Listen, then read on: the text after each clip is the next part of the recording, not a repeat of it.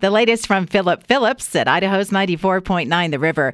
It's Friday night. I'm Debbie with a fresh free range report. The main hall of the Idaho-Oregon Buddhist Temple in Ontario has reopened.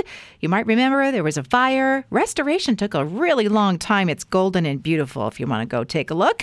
Steve's Nature's Candy Stand in Garden City near the Wave on the river. I just learned about this. You can get a freshly cracked coconut to sip. Someone shared a photo of a menu from Peter Schatz, and I had forgotten about that restaurant here in Boise. And I used to love the almond chicken with cognac mushroom sauce. I see a trend on TikTok of making your salads more exciting by adding the dressing and then you toss the salad with your hands. Advancements have been made in instant ramen technology. There are cups available now that will be ready in 55 seconds instead of 3 minutes.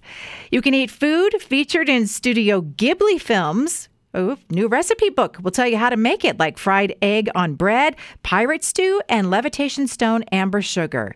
Captain Crunch getting a promotion for his 60th birthday, the extra stripe for his rank that has long been missing on the way they drew him for the cereal boxes. A pop culture moment, fans of the TV series Friends, there's now a Little People collector set from Fisher-Price. How to DIY a hands-free umbrella.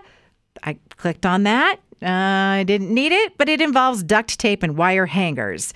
And iOS 17 has a screen distance feature that will warn you if you're holding your Apple device closer than 12 inches from your eyeballs, warning you that it is not healthy and can lead to nearsightedness. And you guys, it's way, way, way too late for me. That's a wrap on the Free Range Report tonight. Past editions at riverboise.com and on Apple Podcasts.